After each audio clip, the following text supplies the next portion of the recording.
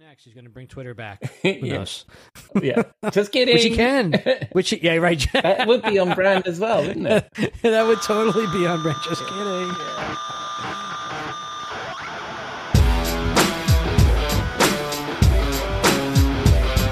Hello and welcome to episode 177 of the Rockstar CMO effing Marketing Podcast. It's Saturday the 29th of July. I hope you're well and you've had a great week and you're staying as sane as you feel you need to be. I'm your host, Ian Truscott. I'm no rockstar, but with this podcast, I want to share the marketing street knowledge I've picked up on my journey from sysadmin to CMO with the help of some true rockstars. My guests and chums who I hope will inspire the marketing rockstar in you. You can find links to me, the guests, and all the things we talk about in the show notes on rockstarcmo.com, along with our street knowledge blog, newsletter, and all of our previous episodes. This week, Jeff is still on holiday, so I share a thought. I have an extended conversation with my chum Keith Smith, who runs The Advertist, and we chat about creativity and diversity. And I'm joined by a different guest in the Rockstar CMO virtual bar this week, as Robert is also away, and Todd Irwin, founder of the New York agency Phaser, joins me for a cocktail and a chat about X. But first, we need to pay the bar tab. I'll be back in a moment. We'll be right back. We'll be right back. You may know you're listening to this show along the Marketing Podcast Network, but did you know there are other great shows on MPN to help your business? Robbie Samuels hosts the On the Schmooze podcast. Robbie, tell listeners what to expect from the show. Since 2015, I've interviewed entrepreneurs who overcame challenges to achieve success in their field or industry. Tune in to On the Schmooze to listen as I ask deep questions to elicit untold stories about leadership and networking. And where can people subscribe? Find the show at ontheschmooze.com or on marketingpodcast.net, or just search for it wherever you get your podcasts. You heard them. Go subscribe. You may know you're listening to this show along the Marketing Podcast Network, but did you know there are other great shows on MPN to help your business? Christy Heiler hosts a fantastic podcast called Own It. Christy, tell us more about the show. Own It is all about celebrating women and non-binary advertising agency owners. We talk about buying out of the Boys Club of Advertising because less than 1% of ad agencies are owned by women. And where can people subscribe? You can find the podcast at untilyouownit.com. We're also on the Marketing Podcast Network at marketingpodcast.net. And of course, you can subscribe wherever you get your podcasts. You heard her. Go subscribe.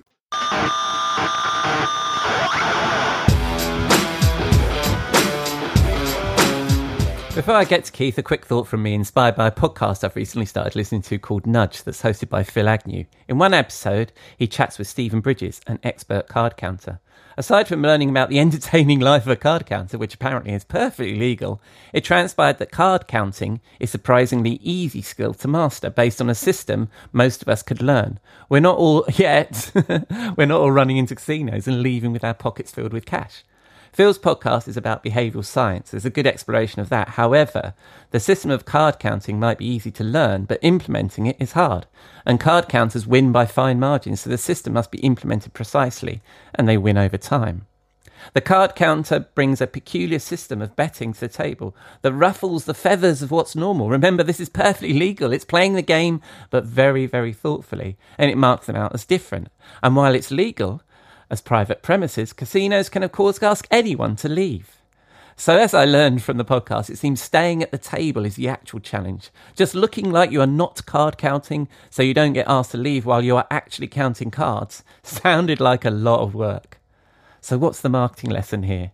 Through my continued marketing education and my work, I've come across a lot of models, developed others, and some we've shared on this very podcast. And what jumped out in my mind when listening to this was that, like card counting, a lot of marketing techniques are simple to learn. Yet, in the face of real life, implementing these ideas, like our card counter looking like he's not counting cards, is hard. Also, like counting cards, in order to get a return on those chips that the business has slid our way requires a discipline. A need to implement our marketing model precisely. Plus, dare I refer to the often quoted shortened tenure of marketing leaders, that to provide that return, we need to not be asked to leave the table. In order to not be asked to leave the table, a card counter has to fit in, look like a regular gambling Joe that complies with what the establishment believes to be what a lucky gambler looks like. It's the same for marketers. We get slid some chips by the banker, but often the casino has a clear idea of how we should be betting them.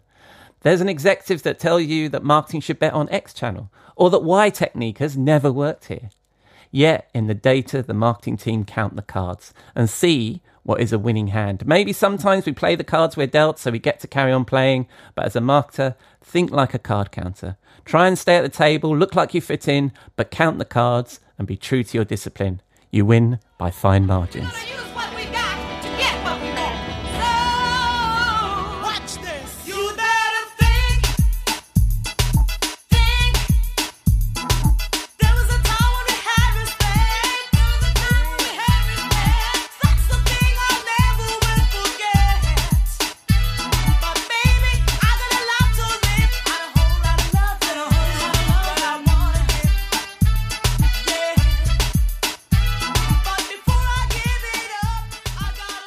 That was a little bit of Think About It there by Patra featuring Lynn Collins from 1993, and I'll include a link to the Nudge podcast in the show notes that inspired that thought. Right, on to my guest, Keith Smith. He's the Managing Director of The Advertist, the UK's only independent new business platform that helps agencies build their new business pipeline, and as you'll hear, he's also the host of the Fuel podcast, which is focused on business development and features great guests from around the world of agencies and advertising. Always fun to catch up with Keith. I hope you enjoy this conversation. Welcome back, Keith, to Rockstar CMO. How are you, my friend? I'm very well, Ian. Thank you for having me on again, and nice to be here. You're very welcome. And but I mean, I don't know whether you'd have to be a long time listener to remember you being on the show, Keith, because you were one of my original guests. I think on episode 6 or something like that, and also episode 70. So thank you very much for coming back. Well, and likewise, you've been a guest on mine as well. I have, yeah. And we're both on the Marketing Podcast Network, which we'll talk about in a second. But for folks that didn't listen to episode number 70, tell us a little bit about yourself, Keith. Okay, well, I am the managing director of a new business development service for creative agencies, which is basically a huge database of contacts and news and information, all that sort of stuff, and basically pull everything into one place, so it makes it easier for people to start prospecting for new business using lots of intel, insights, research, all that sort of stuff. So so that's where we come in. We're at the very start of the process. Right. And that's a big challenge, isn't it, for agencies, is to do that BD. I know from my own, what's the correct term in American when you put up your own shingle? I think it is, isn't it? When you start your own business, and business development was always something I can't stand. So you help with that for agencies big and small, or yeah. I mean, it's for all sizes, but I mean, I think the thing was we entered a market that was extremely price driven, very sort of premium price driven. And we entered it with to level the market so that smaller agencies could get to play in the same sandpit, to use another phrase. But I haven't heard your shingle one before. That's an interesting. No, when you hang your own shingle. I've probably got it completely wrong, and Americans are probably listening and going, doing it yourself, basically. Do it yourself, yeah. And but when I was in agency land a million years ago, not that long ago actually, when I was at McCann MRM, is it like Pearl Finders and those guys, isn't it? Yes. These equivalent sorts of thing. Yeah. So that's cool. But what sort of? So you work with big and small agencies then? Yes, we do. I mean, we've got some of the biggest on the planet, and also the little one man bands as well. I mean, we cater to all types. We've got a very broad church, but the main point is that I think the market has been. Until we came into it, the market was always about selling leads to people, saying that, there's this opportunity over here with this agency or this brand and this company and stuff. And, nobody wants 300 people emailing them, just because it's shown up and especially with, the proliferation of that type of news on the internet is just ridiculous. So what we do is we just provide the context of, what a brand's up to, what a company's up to, and a bit of their backstory and all that kind of thing, and a look at the market. And then, like we always say, they're their best salespeople. They don't need us to do that. All they need is all the information in one place, and that's what we do. Right. Yeah. So for me in B2B, that's like having an MQL, but the data really enriched. There's that context of the lead, of what they're looking at, what they're interested in, what their company does, and all that kind of stuff. You've got that all nicely in a bow. And I was going to say, like the Glengarry leads, but we'll get to that in a minute.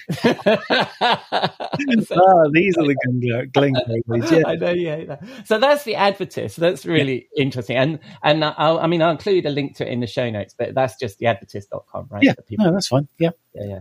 And, so one of the fun things you've done recently is you created an ad for your business. Yes, I know.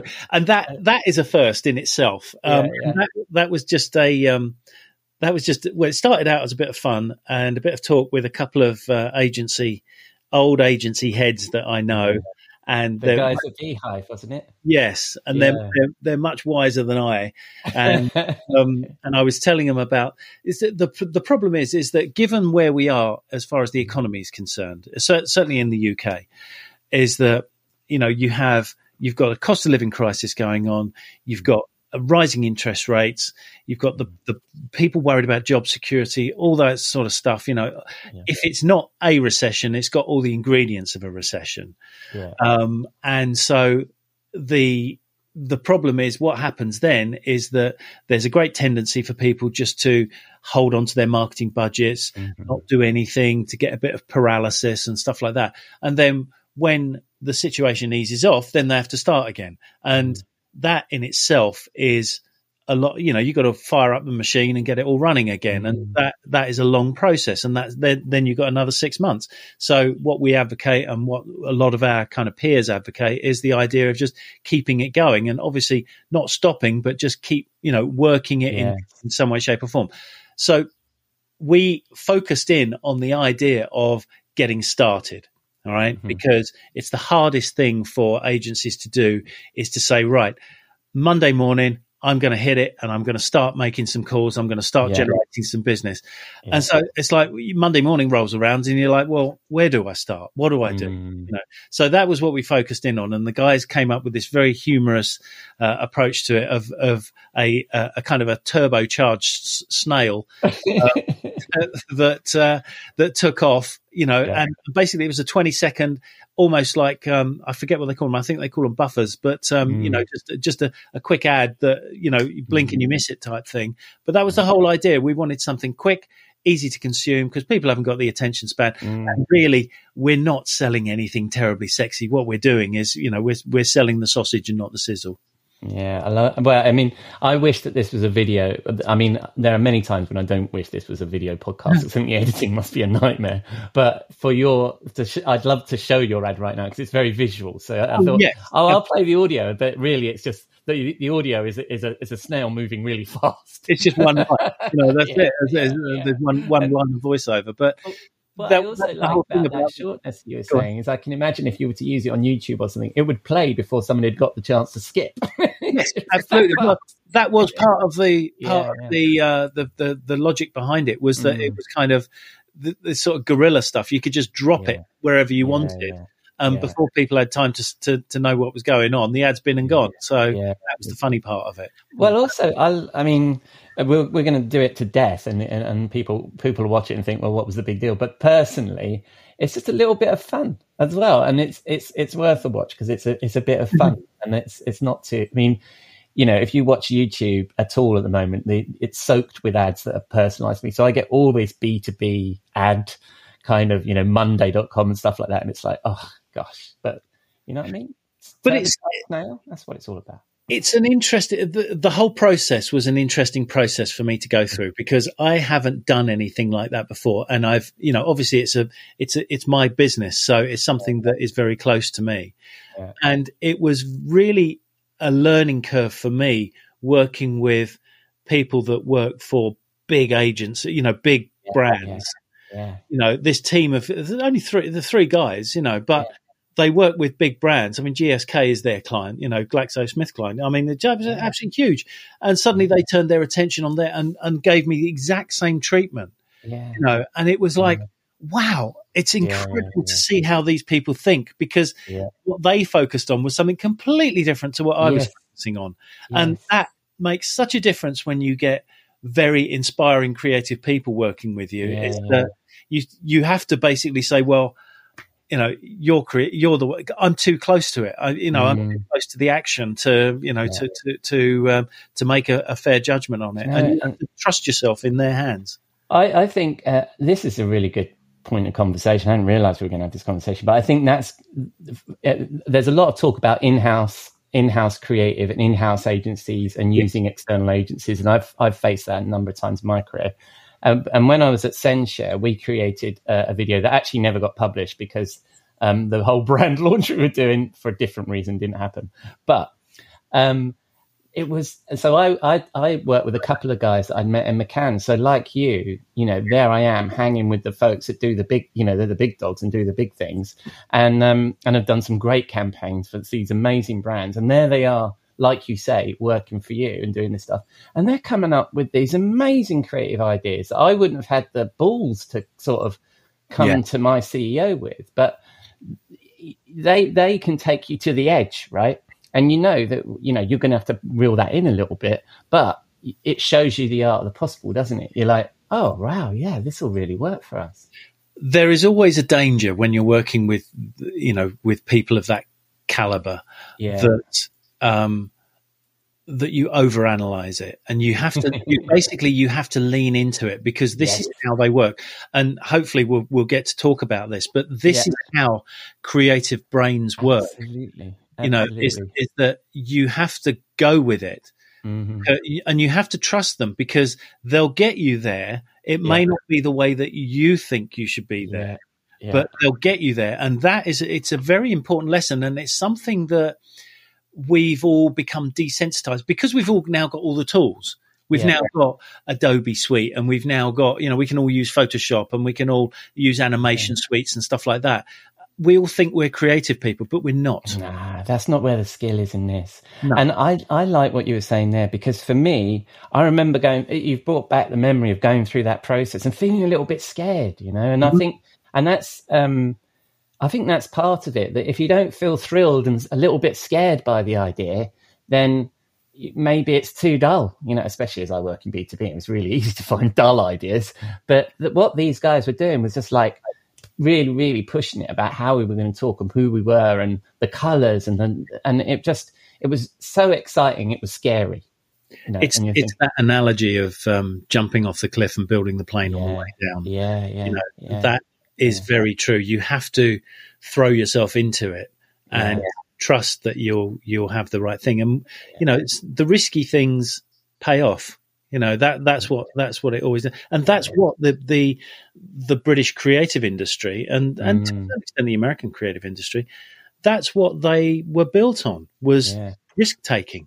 Absolutely. Not taking the safe route, taking the risky route, and making it that kind of risk. Well, there's a lot of actually, let's get to your podcast first, because I know we want to come back to this topic, because this is a topic you cover on your podcast a lot, because you have a podcast also in the Marketing Podcast Network, like this podcast, called the Fuel Podcast. And what I love about it, and we were chatting about this before you came on, is the guests you have. I mean, they're the great and the good from agency land. It just sounds like you talk to them, the grand marquees of creativity, and the campaigns they've worked on, the stories they tell about those campaigns is amazing. So before we dive back into creativity, tell us a bit about your show and what the Fuel is all about. Well, Fuel started out as because my background is in new business. Started out as a question of, well, how do not necessarily big agencies, how do successful agencies win business? What is it they do that they keep showing up on the pitch roster, that they keep winning these big accounts? What is their secret to it? And that was really where I started from.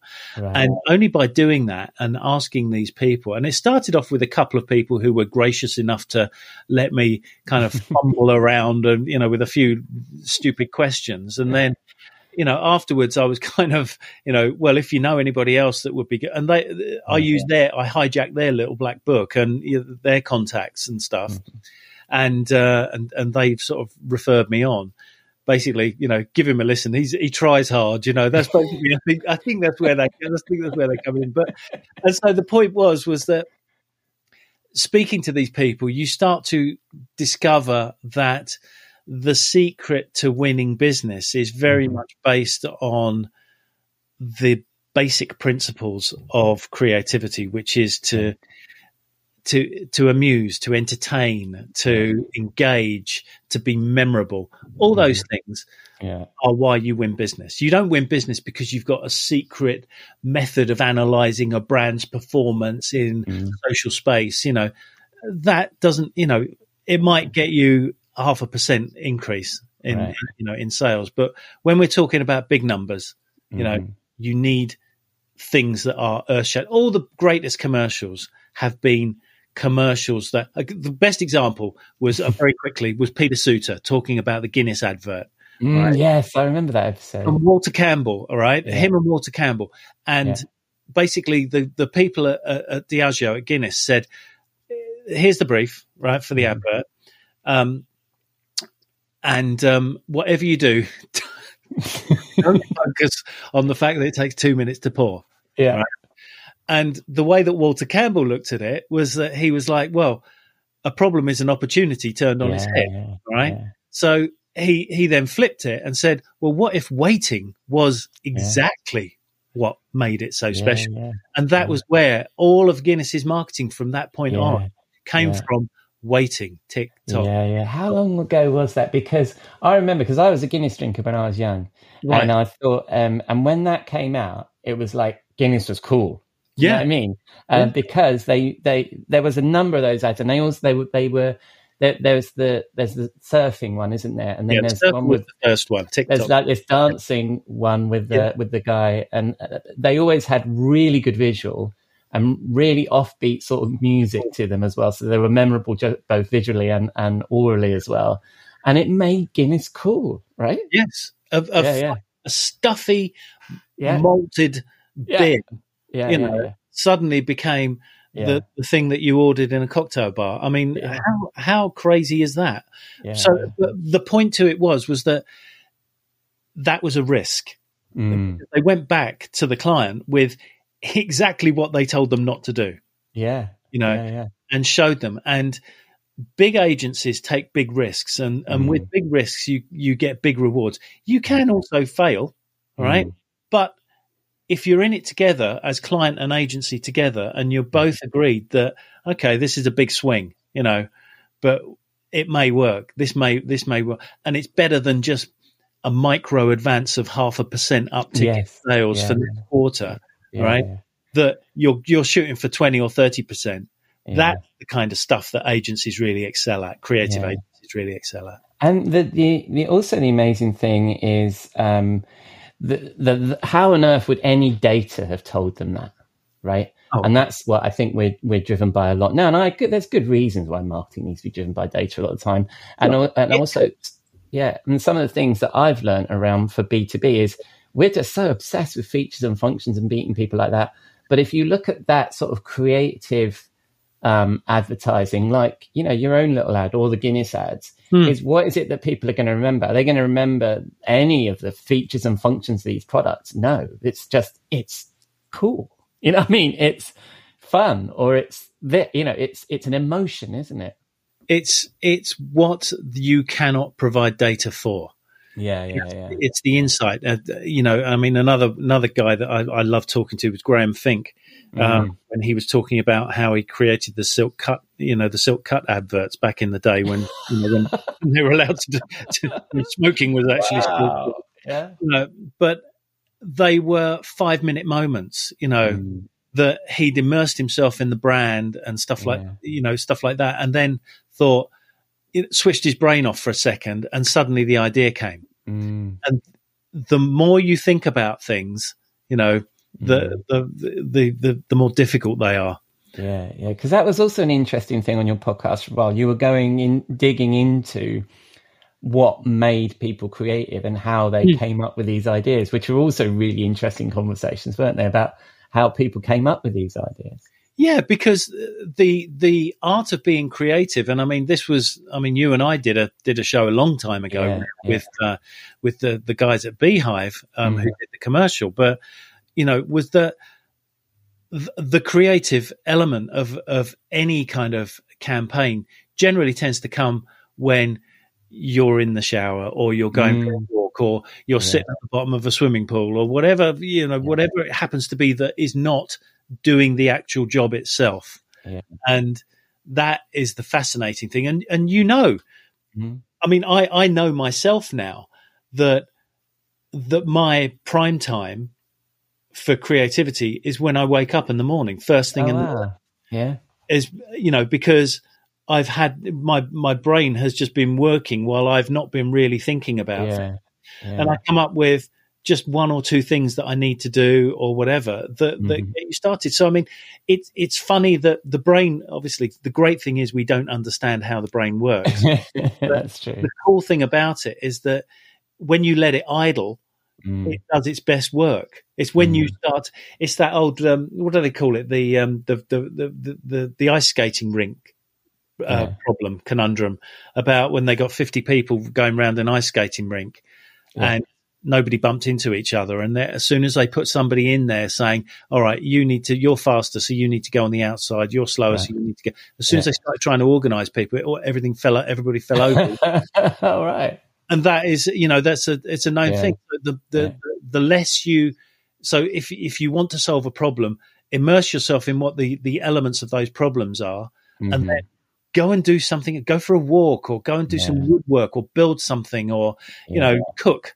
And suddenly something will happen, and you'll go, the brain will figure it out for you. So your podcast evolved then from the beginning, where you're trying to figure out the problem, that you're trying to find out the answer to the question of what made people successful in BD, then led you straight to creativity, because that seemed to be the thing.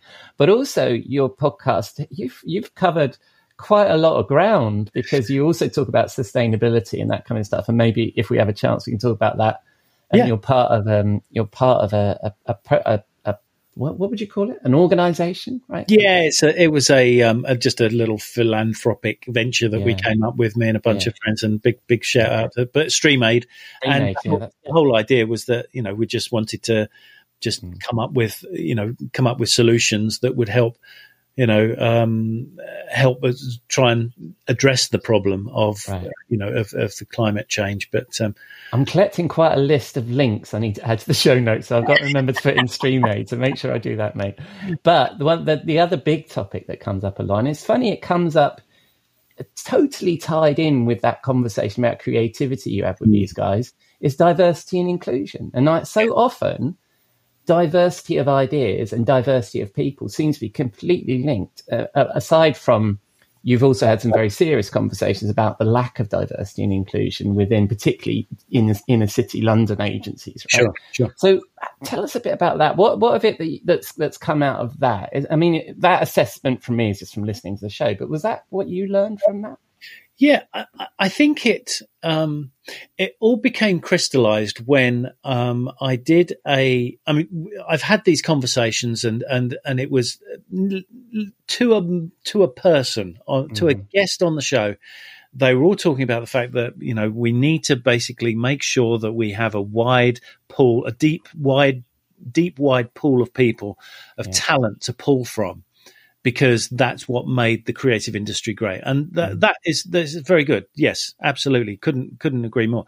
But here's why, right? Yeah. Because I had it's coming out soon. I did an interview with Sam Delaney, who, he's the host of the Top Flight Time Machine podcast, and also the Reset, because he's had his own mental health issues as well, and that was what I was talking to him about. But he wrote while I was doing my background research, he wrote a book called Get Smashed, which was back in 2007, I think it came out. But it was because he is related to the advertising industry. The Delaney name is well known in the advertising industry. But the book was absolutely fantastic. But what it did was it charts the growth of the British advertising industry from the 60s onwards, because before the 60s, the British advertising business was really stuffy. Mhm. It was just illustrators and, people just coming up with very bog standard, grey, nothing very inspiring.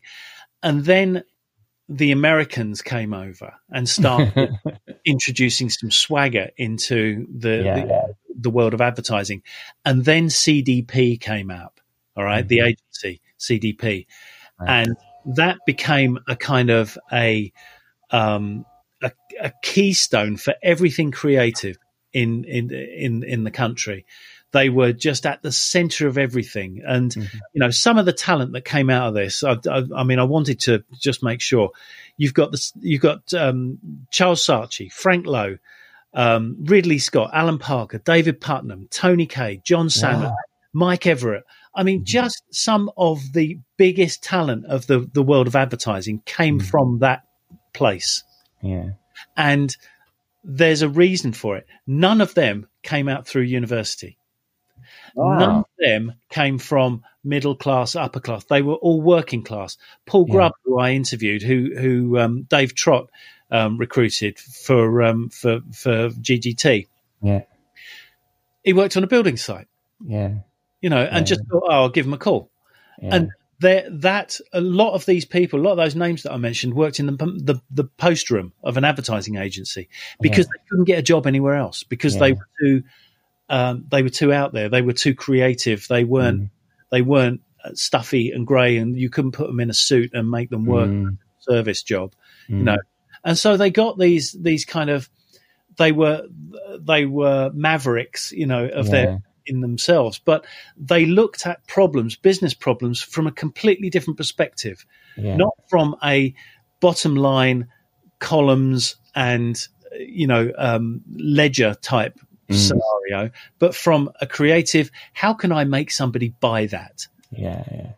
And so you had all these kind of real original thinkers coming on board. And that is where the diversity we need to focus the argument of is the fact that if we don't keep looking at and recruiting people from all sorts of walks of life, we're going to lose what makes the British advertising industry so brilliantly creative.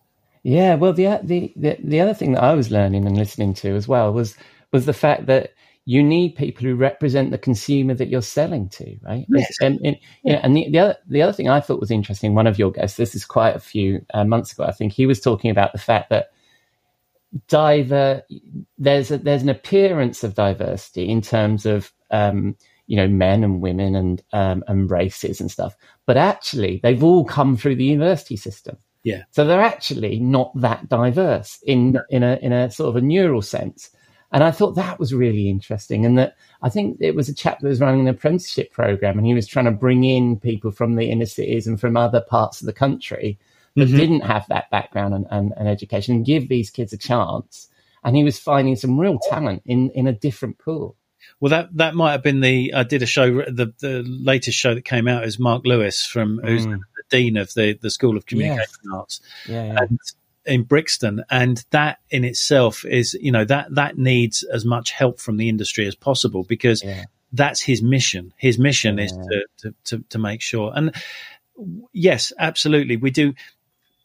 It's a double-edged sword. Yes, I agree with you that we do need people that are like the consumers that they're selling to, but the art of working in the creative industry is to be able to switch gears, to be able to go, okay, as Dave Trott and Paul Grubb said, if you can answer the question, what's in it for them? Yes. Yeah. That's all you need to do. Once you start from there, then you can work forwards. Yeah. Yeah. Well, I mean, I was, when I was at McCann, we were going through Brexit and all of the conversations around Brexit. Right. Yeah. And there's a major, agency that, we're culture formers, aren't we, in agencies? We should have our finger on the pulse. I mean, I'm not in an agency anymore, but an agency should, or mass marketers should have our fingers on the pulse. And you wouldn't believe the shock and dismay in that agency when Brexit happened, because they had no connect. They were, it was in London. It was that metropolitan groupthink. The bubble. Nobody understood what was really happening in Middle England and what people were really thinking about this whole topic. And, and they made that assumption. And that I know it's a controversial topic, but it certainly hit home to me that there's this group of people, this big building of creative people that were not in touch with what was really going on in the world. Absolutely. Yeah. I mean, that's very true. Very true indeed. But I think, that as long as we keep we champion those types of, what would you call them? Those institutions where those people come from and help them to the feeder channels and stuff like that it becomes part. Schools are key to this whole thing. Education is absolutely key to it. The whole thing that Rishi Sunak came up with that angered the crap out of me was, the idea of, we need to learn more maths. Yes. No, we don't. We don't. Yeah.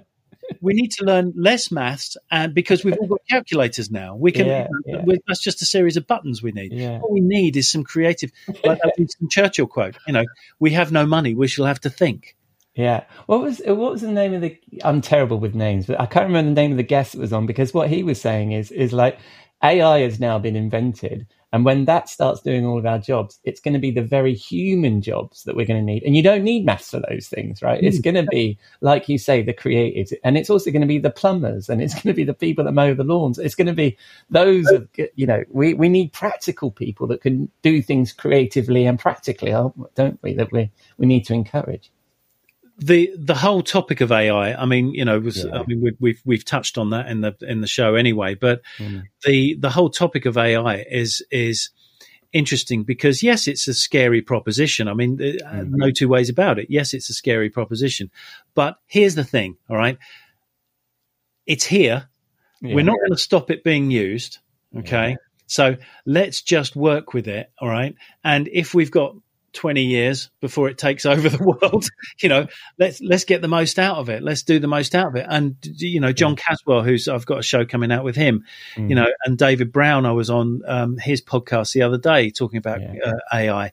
And there are some incredible, I mean, I don't know. Have you ever used? I mean, I know you probably use GPT. I mean, have you used Midjourney and all those? I haven't used Midjourney, but I have used similar tools. So I've used DALL-E and I've used various of those tools. Yeah. But what struck me, all right? What struck me is that if you come up with an idea, if you use Midjourney, and even if you don't need to give it any commands, just use the search engine on Midjourney and do frog on a bicycle or three-legged cow. All right. Yeah.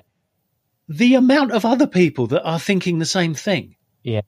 That it's just extraordinary that there are some phenomenal. My dad, who was an artist, he would have absolutely loved Midjourney because it's a creative pull. And you have to look at it not as a threat, but as an opportunity to do that kind of first level thinking that gets us onto the next stage. Yeah. Well, I've got a daughter who's just graduated with graduated with a BA in illustration just last Friday. And I don't think I don't think she's fully figured out like whether this is a threat or not, because there's so much fear mongering around it. But I mean, I use Night Cafe Studio, I think, which lets you choose from a number of these models. And I use it for like my Tuesday 2 Cents blog posts, right? Yes. And and the thing is the algorithm has got better, and it offers, do you want to use the newer algorithm, and do you want to get? And I'm like, no, because I've kind of found a style that I like. Right. I tell it to do the image in purple, and I tell it what I want in the image, and it's kind of it's kind of not right. But each of the images, there's a consistent style to it. And somebody said, "Oh, I like your style of Tuesday 2 Cents, the images you use." I'm not doing it, but I'm applying a hand to that. You are doing style, it. This is the thing. Exactly. You are doing it. And it's no different from if you had a camera. You're not physically creating the actual image yourself. You've got a machine to do it. That's what this does. It's a camera. So I think there are some great opportunities, but yes, it's going to be such a huge benefit for the creative industry. And the people that are mastering it are the creative people who've figured out that prompt engineering, learning how to give it prompts, the right prompts, like you were just saying about your 2 cents. That's exactly where it's supposed to be. Yeah, absolutely. Absolutely. Well, that was a bonus topic that I hadn't planned on us talking. What a load of ground we've covered. So we've covered your podcast, your ad, which I'll include a link to in the show notes.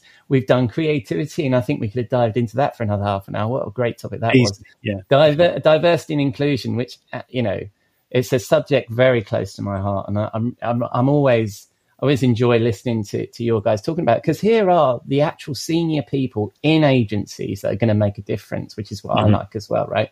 It's not a load of people just complaining that they're not getting the leg up. It's actually the people recognizing at that top level. That's what creativity is all about. So I love that. And then a bit of AI, man. What a complete show. So thank you very much, Keith. I have one last question to ask you, which is our regular feature. As you know, we have the regular feature in the Rockstar with CMO Swimming Pool, our port to marketing hell. We throw all the bullshit snake on overhyped trends that plague this marketing craft we love. And last time, now what I love about this, right, is I never ask the guests to tell me what they're going to say, and on purpose, so I can test my own reaction. And last time you threw Alec Baldwin in there from one of my favourite films, and I've actually seen the play as well, Glengarry Glen Ross, and all the quotes that get over you. So I had to throw one of my favourite things into the pool last time because you told me to. Are you going to stick to the quotes from Glengarry Glen Ross for this show, or have you got something new? No, I have something new. I thought about it long and hard, and this is probably going to. I'm glad you put this at the end of the show, because I've probably switched off. It's a bit controversial, but I'm going to go with that. What I would like to dispense with is group creative brainstorms. Wow. Okay.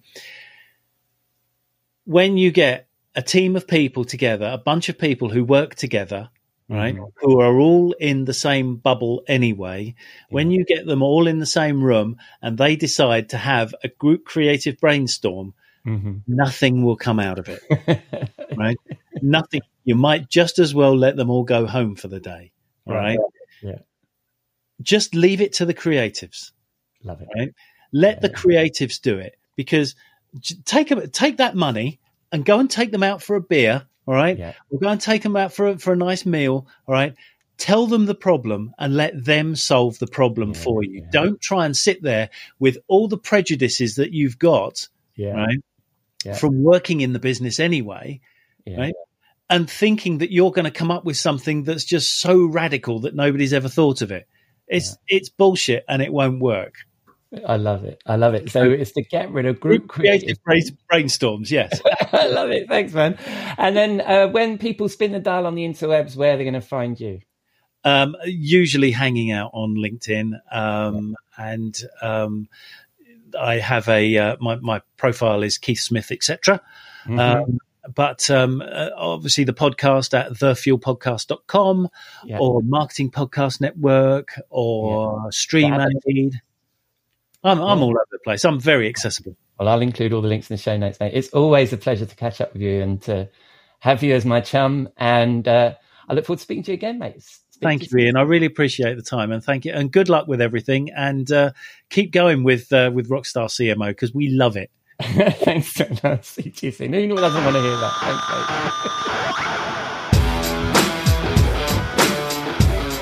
Thank you, Keith. I will, of course, include all the links to the many things Keith and I refer to, including all of his links in the show notes that you can find on rockstarcmo.com. Right, it's time to wind down the week in the Rockstar CMO virtual bar. And due to a scheduling conflict that finds Robert away on business, I'm joined by someone who regular listeners will be familiar with, branding expert Todd Irwin.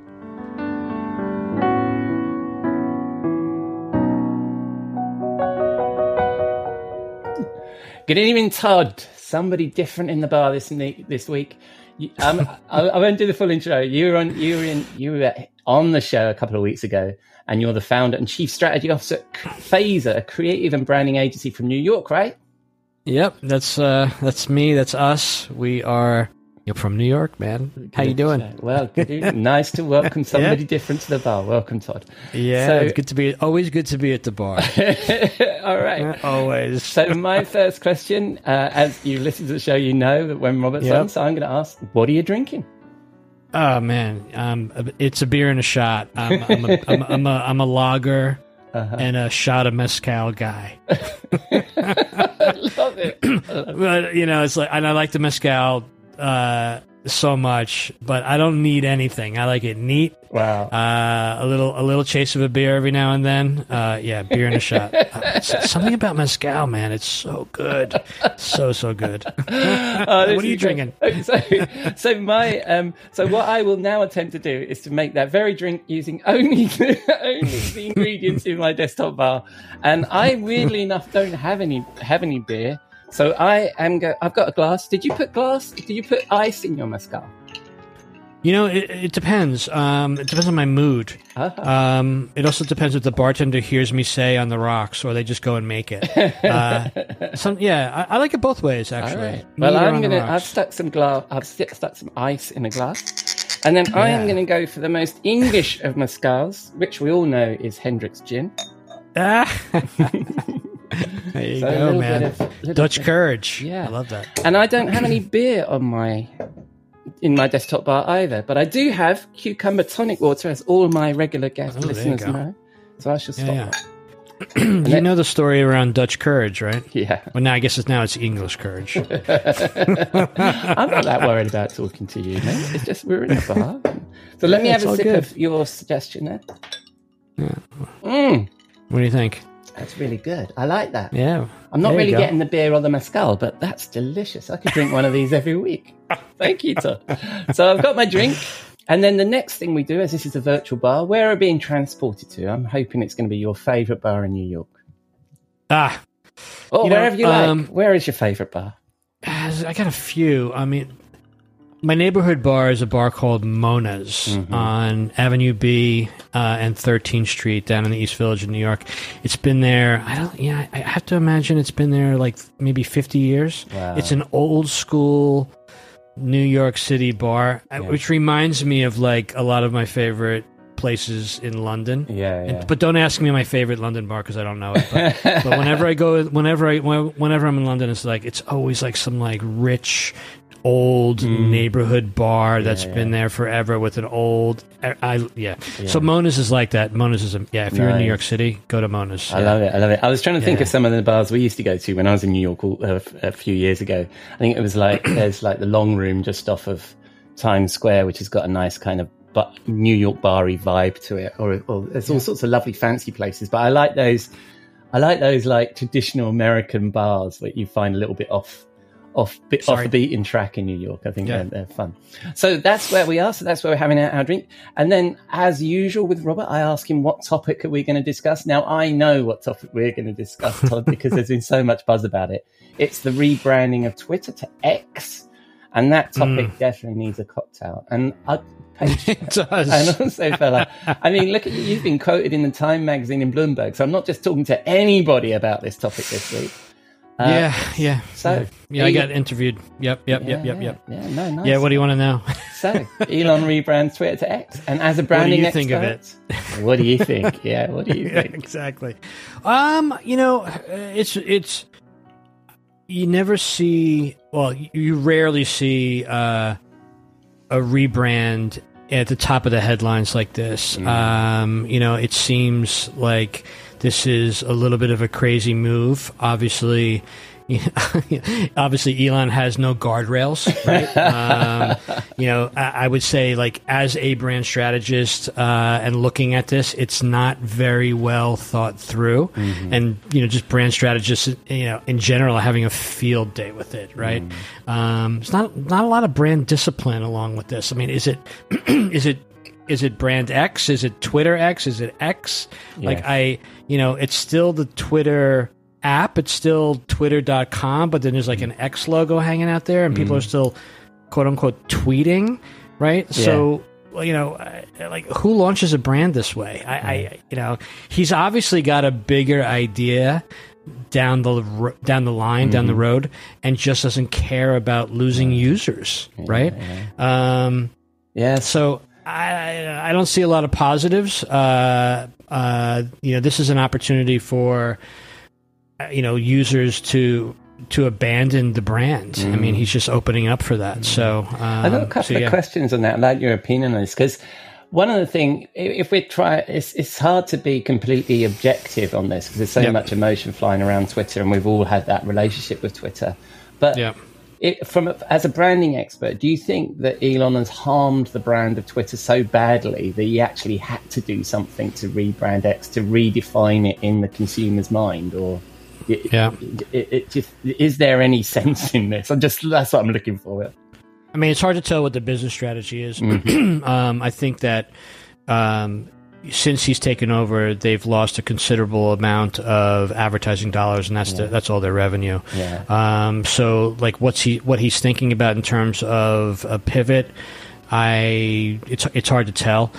Elon's got, like I said earlier, he's got no guardrails, but he does have big visions. So he probably has a big vision about this, and he can really do whatever he wants because he's got so much money, right? So I think it's interesting. I mean, usually when you're changing names, you do it because you acquire a company that's stronger than you or will like bolster you. I mean, it's not really what he did. He just overnight, it's almost like he decided on Saturday to do it, and then like on Sunday did it. And said, hey, stick a logo on there, and which is, by the way, just a really ugly logo. I mean, so do you think this is I mean, that whole thing, that shock of not only him doing it, but how badly it seems that he's doing it, and trashing the brand, but trashing the brand with.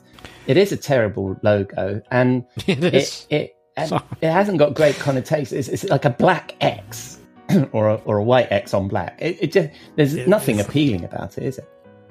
No, there's nothing. I mean, one of the things I was thinking about is that he's, by doing this, he has created sort of like a big question mark in the mind of people. Like, why would somebody do this? He mentioned that he wants to create this so-called X platform, right? Where you can do everything, including like buy things, right? But like, are people going to trust him if he's someone who makes irrational moves like this? I'm not giving my credit card to him. I love to talk about Apple. Like, Apple, on the other hand, who delivers privacy, no problem. I'll give them my credit card. But like, am I going to give my credit card to X? With a guy like Elon behind the wheel? And I'm not making a Tesla reference when I say behind the wheel. I mean, it's like, this guy is. He's all over the place. I mean, even Zuckerberg was smart enough not to change the name Instagram when he shifted to Meta. Right? Because there was so much equity. I mean, the Twitter Bluebird has like 100% or almost 100% brand awareness globally. Like, that's like something that most brands never achieve. And Elon's throwing it away. I mean, Twitter was a great brand. He just set it on fire. Like, wow, it's one of the strangest moves in brand strategy. Well, the other thing as well is, as you alluded to just a moment ago, about what it is that we do on the Twitter platform, or the X platform now, is to tweet is a word that's now... It's a word? It's probably in the Oxford English Dictionary. It's a word. They've created a word. But are you not tweeting anymore? Are you Xing? Yes. Like, what am I? That's also like, I thought Xing was like to get rid of something. Not to share something. So like, and is he keeping that? It's very confusing. It might be the worst brand strategy ever. There you go. But I'll go on record on your podcast. The only thing, I mean, aside from all the investors and the people that have funded his acquisition of Twitter, it isn't all his own personal fortune that's gone into this. So it's not a big private bet in a way. But do you think he's just trying to rinse out the old Twitter? He's got, like, let's imagine he's got a grand plan for this X platform. Is he just trying to rinse all of us folks that loved Twitter off the platform? What was so bad with Twitter that he had to rinse it? Like, it wasn't like they had some like product issue, like what was, if you think about it, I'm trying to think of a product issue.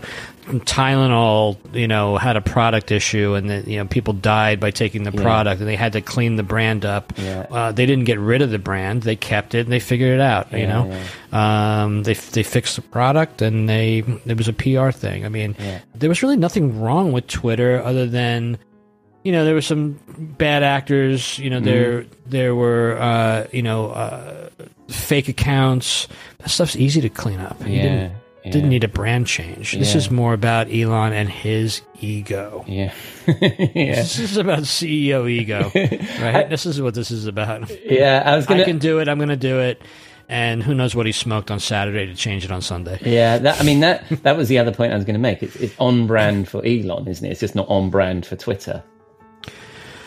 Yes. I mean, it's one of the things I mentioned, in the Bloomberg interview was, the Elon brand actually might be more recognizable than the Twitter brand, or have more power or strength. And so, and I'm sure he's definitely feeling it, wealthiest man in the world. He's got the headlines all the time. It's that Trumpian thing, right? Grab the headlines all the time, no matter what it is. And you've got power. I heard that on a podcast, actually, that on Saturday night he was just pissed off that there was so much buzz about Threads. He thought he'd do something. Right. Maybe that's what it was. Yeah. So what's he going to do next? He's going to bring Twitter back. Who knows? Just kidding. Which he can. Right. That would be on brand as well, wouldn't it? That would totally be on brand. Just kidding. Yeah. That's funny. Well, the other thing, if we look at the Twitter brand, as you were just saying, and like, I've heard a lot of people talk about the fact that we make a lot of fuss about a media company that's relatively small compared to, other organizations. And for some reason, Twitter captures all of our imagination, and we're always talking about it, and we give loads of airtime. Do you think, if you were looking at this as a brand strategist, do you think anybody cares anymore? I mean, is this just the final coup de grace, the thing we fell in love with back in 2008? It's been dying under Elon, and this is just taking it out the back of the barn and shooting it? Or do you think that there is still something in Twitter that he should have maintained? Well, I mean, again, going back to the brand awareness part, they really does have 100% brand awareness globally. Every single journalist that writes an article in the world puts a little blue bird in the sharing whatever thing that you call it at the top. I mean, it's that icon is attached to every journalist article in the world. Think about the power behind that. So this is a brand that needed to be fixed. Okay, get it, but not a throwaway brand, and he just threw it away. Yeah. I was hoping, actually, that you and I could objectively find something positive and look into it, but there's nothing in here at all. I mean, if he is going to create this X platform, then surely you create the platform first, then make the transition. That doesn't make any sense either. Why? Well, why not just do what Zuckerberg did? Just create X, and the way he left Instagram there, he created Meta. Why don't just create X and leave Twitter there? It doesn't. Yeah, we'll see. It's going to be interesting. He's the smartest guy in the world, according to him. So we'll see what he does. I love that caveat. Yeah, according to him. Yeah, absolutely. Exactly. So, and you just touched on a little bit about what's going on with Zuckerberg and Threads. What's your view there? I mean, there's a lot of fuss at the moment that loads of people took an interest in it at the beginning, as they would, and then that tailed off, and people are talking about the fact it's going to go the way of Google Plus. But have you got a view on that? I mean, specifically with his headset, Apple just totally squashed them. They solved the pain point with their new product, and the pain point being that when you put on Quest, you're blinded, and Apple really has a whole different take on it, which I thought was interesting. But also what Zuckerberg has done recently has increased their stock, and them releasing Threads is super interesting. Although I heard that usership has gone down over the last couple of weeks. But I think Zuckerberg is so smart, he's going to figure it out. It's a long play. So everybody's looking for headlines right now to say, oh, Threads is going down, it's going down. But he's going to figure out a way to get integration because Instagram really is one of the kings of social media, and people just love it, and they're not leaving it. So I think it's going to be interesting to see how these wars play out over the next few years, especially with the advent of AI coming in over the last 6 months. So what I don't understand, I've been talking to some of my team members about this, is with AI, where's IBM? It's interesting to me. Everybody's talking about Google and Apple and Meta, right? Microsoft, right? Microsoft more than anybody, actually. But IBM is, this is like, remember Watson. They actually launched Watson X, I guess 5 or 6 months ago. There's no press about it. No. IBM's, they're kind of quiet with their brand a little bit when it comes to press. But still, you would think a brand like IBM and AI would be top of the story. You have to think that they're like, from a technology standpoint, they're really putting together something that's going to be compelling.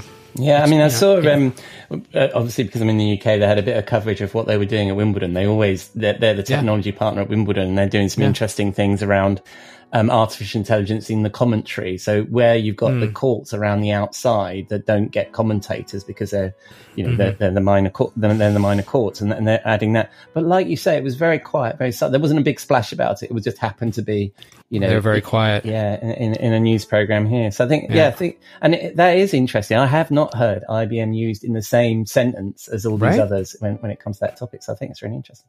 All right, but then we've moved there from IBM's brand, where they keep it nice and quiet, to Elon's brand, where he's clearly shouting from the rooftops and doing all the things wrong. So any final words on X? What do you think is going to happen?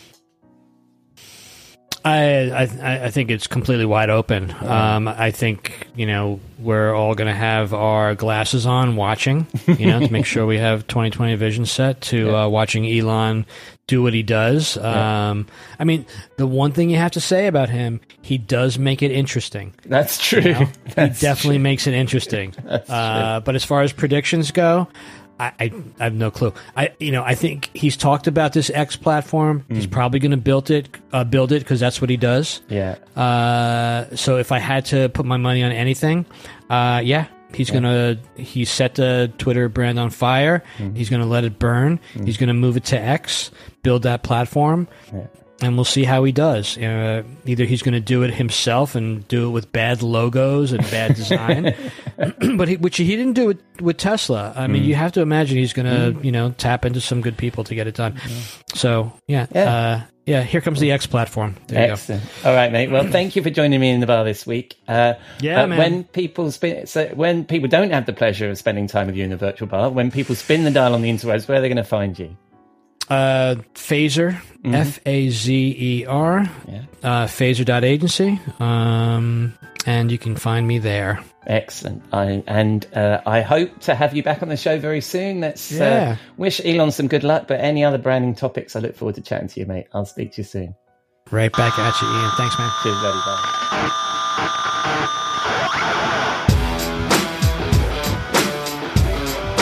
Thank you, Todd. Very timely to get a branding expert on when that news broke this week about X.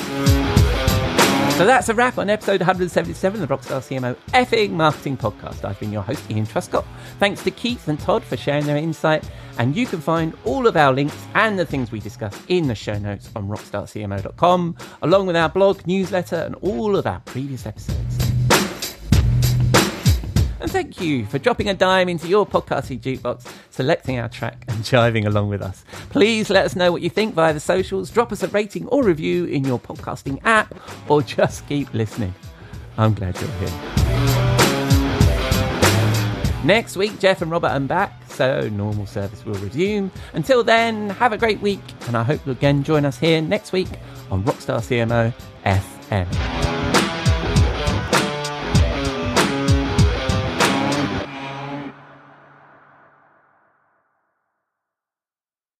This podcast is heard along the Marketing Podcast Network. For more great marketing podcasts, visit marketingpodcasts.net.